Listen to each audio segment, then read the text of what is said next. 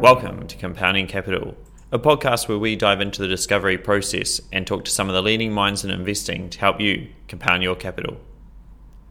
This podcast is for entertainment purposes only and should not be relied upon as a basis for investment decisions. Discovery and podcast guests may maintain positions in securities discussed in this podcast. Discovery is suitable for wholesale investors only. Welcome, my name's Chris Bainbridge and I'm joined by my co-host Mark Devsich. How you going, Mark? Very well, Chris. It was Discovery's first month investing in October. Talk us through what you've seen. Equity markets rebounded in October. It was pleasing we got off to a strong start, being up 7% versus the benchmark of 3.1% in Kiwi dollar terms. However, we take a long-term approach to investing in businesses and don't get overly focused on short-term performance. It's important to note that we've adopted a prudent approach to deploying capital, ending the month with over 30% cash. With markets changing faster than British Prime Ministers, there's a bit of nervousness out there. Talk us through how this is influencing Discovery's approach to investing. Well, we've emphasised being very selective in deploying capital, and we've actually got less companies in the portfolio than we typically would right now. And the volatility is breeding opportunity, and the market is throwing up a lot of opportunity currently. A lot of the macro headlines that we're seeing, to be honest, they're just irrelevant to the long-term success of our businesses. And that's despite the market and the media overly focusing on them. The skill is just knowing when to lean into the uncertainty, as it is more than reflected in the valuations we are paying. We've invested in a handful of companies with high returns on invested capital, which we believe can surprise to the upside, regardless of the broader market. And one of those companies is HUB24. They reported a quarterly update during the month.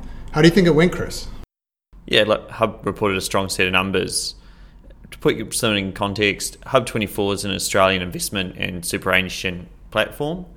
HUB's platform provides financial advisors with the tools they need to onboard, manage, and report to their clients.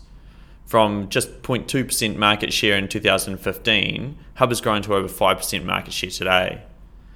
HUB's key metrics are twofold: fund flows onto the platform and the number of advisors joining the platform. Both surprised to the upside, with HUB adding over $3 billion of flows during the quarter and advisors' number growing at over 18% per annum. What were your sort of thoughts on the quarterly? Yeah, I think it was interesting that HUB actually beat Net Wealth for the first time on their quarterly flows. So they've been encroaching on them for quite some time, but it's the first time they actually overtook them. Now, both Net Wealth and HUB are taking large share from the incumbent bank platforms, and they're dominating net flows into the industry. For example, if you look at Net Wealth, they've taken 45% of the net industry flows in the last 12 months. So both players are doing very well right now. I think you touched on a great point there. Both HUB and Net Wealth are benefiting from two trends. Sort of first, banks exiting the wealth management space, and secondly, the rise of managed accounts. While the first is well covered, probably think that the rise of managed accounts has been a bit overlooked by investors. In my view, sort of Royal Commission has increased the compliance burden on advisors. This has forced advisors to find solutions to run their businesses more efficiently, and managed accounts is one of those solutions. To put it simply, managed accounts allow advisors to outsource the investment side of advice to professional portfolio managers. That's been estimated to save advisors about 13 hours a week, and it's not surprising that flows onto managed accounts have tripled in the last 3 years. HUB's the leader in managed accounts, and whilst managed accounts only account for 13% of the industry, they're over 44% of HUB's funds under management. We had a conversation with a leading provider of managed accounts last week. What were your takeaways? Yeah, that was an interesting conversation. So this provider, their platforms appear on the platforms like HUB24 and Net Wealth, and they're seeing extreme growth in their funds under management as well. So one of the interesting statistics that they gave us from a survey was the number of advisors in 2015, 49% of them were thinking or currently using managed accounts. And you fast forward to today, that number has increased to 72% are actually thinking or actually using managed accounts. So there's been a big uptake, but the other key point was that a lot of advisors are just at the beginning of their journey in adopting managed accounts. So they either just dip their toe in the water, using it on some of their book, and they can roll it out further, or they just haven't even started yet. So there's a long runway ahead, and that's going to be very positive for the likes of HUB24 and Netwealth. Yeah, not everything goes to plan for the month, and one of the detractors was Pinnacle. So what did Pinnacle do? Well, they own a minority stake in 15 boutique fund managers. They provide distribution, infrastructure and support services to these managers. Pinnacle is a company we've actually followed for a long time. It's led by the founder, Ian McCowan. And they've got a strong track record of organic growth. They've grown that from $1 billion in 2006 to over $80 billion today. So what actually happened? Well, they put out a quarterly funds under management number, and it was a little bit disappointing, to be honest. The tough markets resulted in funds under management dropping by $3.2 billion. And within this, there was a outflow of $1.2 billion. And that largely came from some large institutional outflows. There's a bit of a nuance to this, and I think you've got some insights here, Chris. I believe you probably need to dive a bit deeper into what's occurring here. Gross flows are important, but on the face of it can be misleading. It's the composition of money under management that's the key. And in short, the question you need to ask yourself, is it high margin or low margin money? Pinnacle demonstrated that last year. So in FY22, money under management dropped 6%. However, the June revenue run rate exited at over 20% growth. This occurred as Pinnacle replaced low margin sort of super fund money with higher margin inflows into offshore and private strategies. The first quarter just simply saw a continuation of that pattern from last year. Despite flows being down, management noted that there had been a negligible impact on revenue. Yeah, that's an interesting observation, and I agree that trend's going to continue. And what we do see across the board, whether it's fund managers or even the platforms that are impacted, when there is volatility in markets, investors tend to sit on their hands and advisors don't allocate as much. And then when that volatility goes away, you see the flows ramp back up. And this is what provides the opportunity for Pinnacle right now. Their stock price has more than halved in the last 12 months. And you need to be a bit contrarian when you buy these assets. It's worth buying them when they're out of favour and sentiment is poor rather than when everything's going well. HUB and Pinnacle were just two of over 100 meetings we had in October with companies and industry experts. We received a lot of feedback from the Frontline, and it's probably worth sharing some of that. What do you think was the most consistent theme from our meetings this last month? The most common theme has been the persistent inflation. This is what management teams have been talking to us in nearly every meeting, and predominantly across wages. So the wages are the largest cost for most businesses, and whether it's a business like Domino's Pizza, which has got a large operation in Germany, their minimum wages have actually gone up 25% this year, and 14% of that increase is coming in October. So it's very difficult to deal with, especially for their franchisees, as they're running tight margins to start with. And this wage inflation is really a global thematic here. In Australia, a lot of the companies we're chatting to are seeing 5 to 10% wage inflation. That's right across, whether retailers, manufacturing, or in the tech sector. Now, a lot of the borders are reopening around the world, and in Australia, we've actually seen the permanent immigration cap increase recently from 160,000 to 195,000. So you'd hope as immigration returns to Australia, this relieves some of the wage inflation.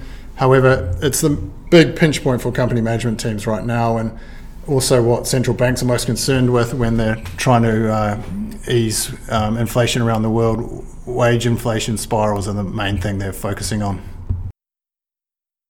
A lot of companies talk about the ability to pass on prices, but it's the nuance of what speed can they pass on the price rise and what quantum are they able to achieve. Look, we're cognizant that a lot of feedback from the Frontline is what management is seeing right now, and some of that has a short shelf life. However, at times it's possible to discern longer term impacts if you're thoughtful about it. And one of those probably worth calling out is sort of lower footfall in CBD traffic due to work from home. I mean, do you think that's a COVID hangover, or do you think it recovers quickly? I think it's an interesting observation, and I think it's actually more structural now. If we think to our own day-to-day lives in our office building, which is true C-grade office on the CBD fringe, lack of natural light, but our fellow tenants, they only come in one day a week, and they're working from home the rest of the week. And that's something that's not that unusual these days. And the foot traffic to CBD areas is, I think, permanently reduced. We're just not going to see as many people show up every single day of the week. And this is going to mean there's some structural changes to how businesses operate, especially if they're more customer facing and rely on foot traffic. Agreed. So conclusion, work from home's here to stay. Nothing earth-shattering there, I guess. But we believe certain companies with large or important CBD footprints probably haven't adjusted to the new reality yet. It's important to remember the 80-20 rule in life. Sort of 80% of profits generally come from 20% of people or stores. And applied to this case is a number of companies with large or important CBD store networks. And what investors appear to have overlooked is that sort of prior to COVID, perhaps 80% of the profits were being produced by the CBD stores due to their ability to quickly get above their fixed costs. Will that recover post-COVID? Well, it hasn't yet, and we're probably taking the view that it won't. This is probably the most exciting part of our show. Leaders and Laggards from the ASX this month. What do you have for us, Mark? Do you have a leader or a laggard? I've got a leader, and it's actually a decent leader. It's up triple digits percentage gain this month. So what is it? It's Almo. Almo is a founder-led HR software company that has operations in Australia and the UK, and it's grown substantially through a mix of acquisitions and consistent organic growth. So what happened during the month? Well, it received a takeover bid at $4.85 from a firm called K1 Investment Management. They're a software investment firm based in California. So prior to the bid, it was actually trading at a very depressed level at around $2, which was the same price it IPO'd at more than 5 years ago. Unfortunately, we didn't have a position, and it would have been nice because that would have been some great short-term gains. I'm sure Almo shareholders are tickled by the bid. Do you think there'll be another one? I think there could be, actually, because what we've seen in the press is that KKR actually made another bid for the business earlier on in the year, or if they didn't make a bid, they were extremely close to, and those discussions were at $6.10. And why it makes sense for KKR to buy Almo is they actually have another business that is very similar in Australia called HUB24. So it wouldn't surprise me to see a bidding war erupt for Almo and maybe another player come into the mix and submit a counter bid. Yeah, you've got to admire PE's timing here. They pounce when companies are less than 12 months away from free cash flow break even. I guess, recent examples, Almo, as you called out, Tyro, Nitro. At that stage, shareholders have paid for the investment to be de-risked. Yeah, that's exactly right. Like PE take these longer term timeframes and they end up buying these assets at good prices from impatient public market investors. And to put this in context, there's been a flurry of bids from other ASX enterprise software businesses recently. We've had Nearmap, Nitro, PushPay, Tyro, PayGroup, which is also a payroll HR solutions provider. They've all been bid for or currently in the process. And it's probably not a surprise given that the ASX All Technology Index is down 34% year to date. So there's likely to be more bids come as sentiment is still currently depressed. A lot of these stocks are out of favour and investors have given up on the sector. And a lot of these companies also have founder shareholders that can roll their ownership under a private equity structure as well. Are there any other ones that you think could be taken out, Chris? I mean, it's always an interesting thought piece. It's important to know discovery, a takeover is an investment thesis. Generally, a company only elicits a takeover offer after a significant period of share price underperformance. And we can see that with some of the earlier examples, even post-bids, companies like Nitro, still trading 50% lower than when they were 12 months ago. The point being that if a takeover doesn't eventuate, your returns can be poor. So we aim to invest in companies which have demonstrated excellence over many years and where we can extrapolate that into the future. That said, it's an interesting thought exercise and there are a couple of likely candidates. In my view, the most likely candidate is Vista Group. Vista is a leading provider of software to the cinema industry globally. It's been an interesting time for Vista. They're at particularly now, is they're at the beginning of a transition from, taking their customers from on-premise software to the cloud. You had an Investor Day on the 26th of October, and the message coming out, it was pretty simple. Longer term, there's more upside, but in the shorter term, it's going to cost more. Why is Vista potentially an attractive takeout target? Well, it's globally dominant. They've got a 52% market share of large cinema circuits ex-China. There's no close competitors. In fact, there isn't any credible competitors. And most importantly, the register's open. There's no blocking stakes. I guess the final point would be, 800 employees and sort of around 125 million of revenue this year. Potentially, there's also some, PE could take some cost out. Any that you can think of? Yeah, just on the Kiwi company theme, so a couple of other ones that come to mind are eRoad and Serco. Why do they come to mind? Well, they're companies in the tech sector. Share prices are trading at extremely depressed levels, both of them at 52 or close to 52-week lows. They've got global operations and scalability that a private equity firm could either bolt on to existing platform they have or roll out globally. So we think those two would be potentially in the sights of PE as well right now. So moving on to a laggard for the month. Chris, what have you brought today? Yeah, well, let's balance things out. Before I do, maybe it's worth setting the scene. So a study undertaken by Bain & Company in 2014 concluded that founder-led companies are 4 to 5 times more likely to be in the top quartile performers. And Discovery, we believe people and founders are doubly important in cyclical businesses. You want to take a guess why? Capital allocation skills are generally magnified in cyclical industries, and it's just far more important to have a really good management team when you're in those cyclical industries. Exactly, give that man a cigar. Which brings me to my laggard for today, Mars Group. Mars is a vertically integrated property, construction and infrastructure business in regional New South Wales and Queensland. In short, Mars is a cyclical business. Mars was founded in 2002 by former Rabbitohs great Wes Mars. Wes drew down his $14,000 of life savings to start the business with a single Bobcat. Today, Mars has over 1,500 employees. Mars achieved $125 million of EBITDA in FY22 and has guided to 180 to 200 in FY23. Despite the strong guidance, Mars is down 30% this month and has nearly halved in the last 2 months.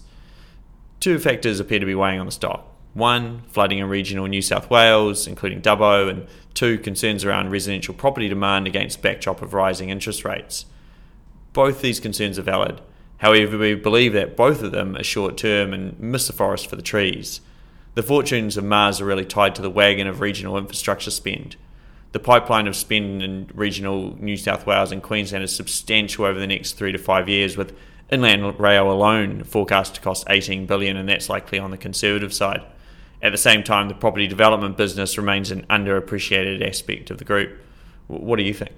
I think that's entirely right. Like the flooding, it is a big issue, but it's only a short-term issue. And what it's likely to mean is that some of the property settlements get pushed to the right, and that's just due to delays in completion.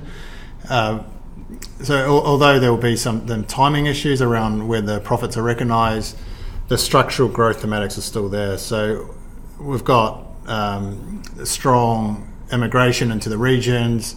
Why is that happening? Well, housing is structurally cheaper in the regions than the cities. We talked about remote working, so you don't need to actually be in the cities as much anymore. The agricultural markets are strong, so that's positive for regional areas. So we do think that the structural thematics around why Mars is a long-term buy are intact, and the flooding is just a short-term issue, really. Yeah, it just extends on the theme we were discussing earlier, right? The current uncertainty provides sophisticated investors with the opportunity to arbitrage short-term negativity. Right, let's wrap it there. Thanks everyone for listening. If you have any follow-up, you can contact us at discoveryfunds.co.nz. Until next time, good luck compounding your capital.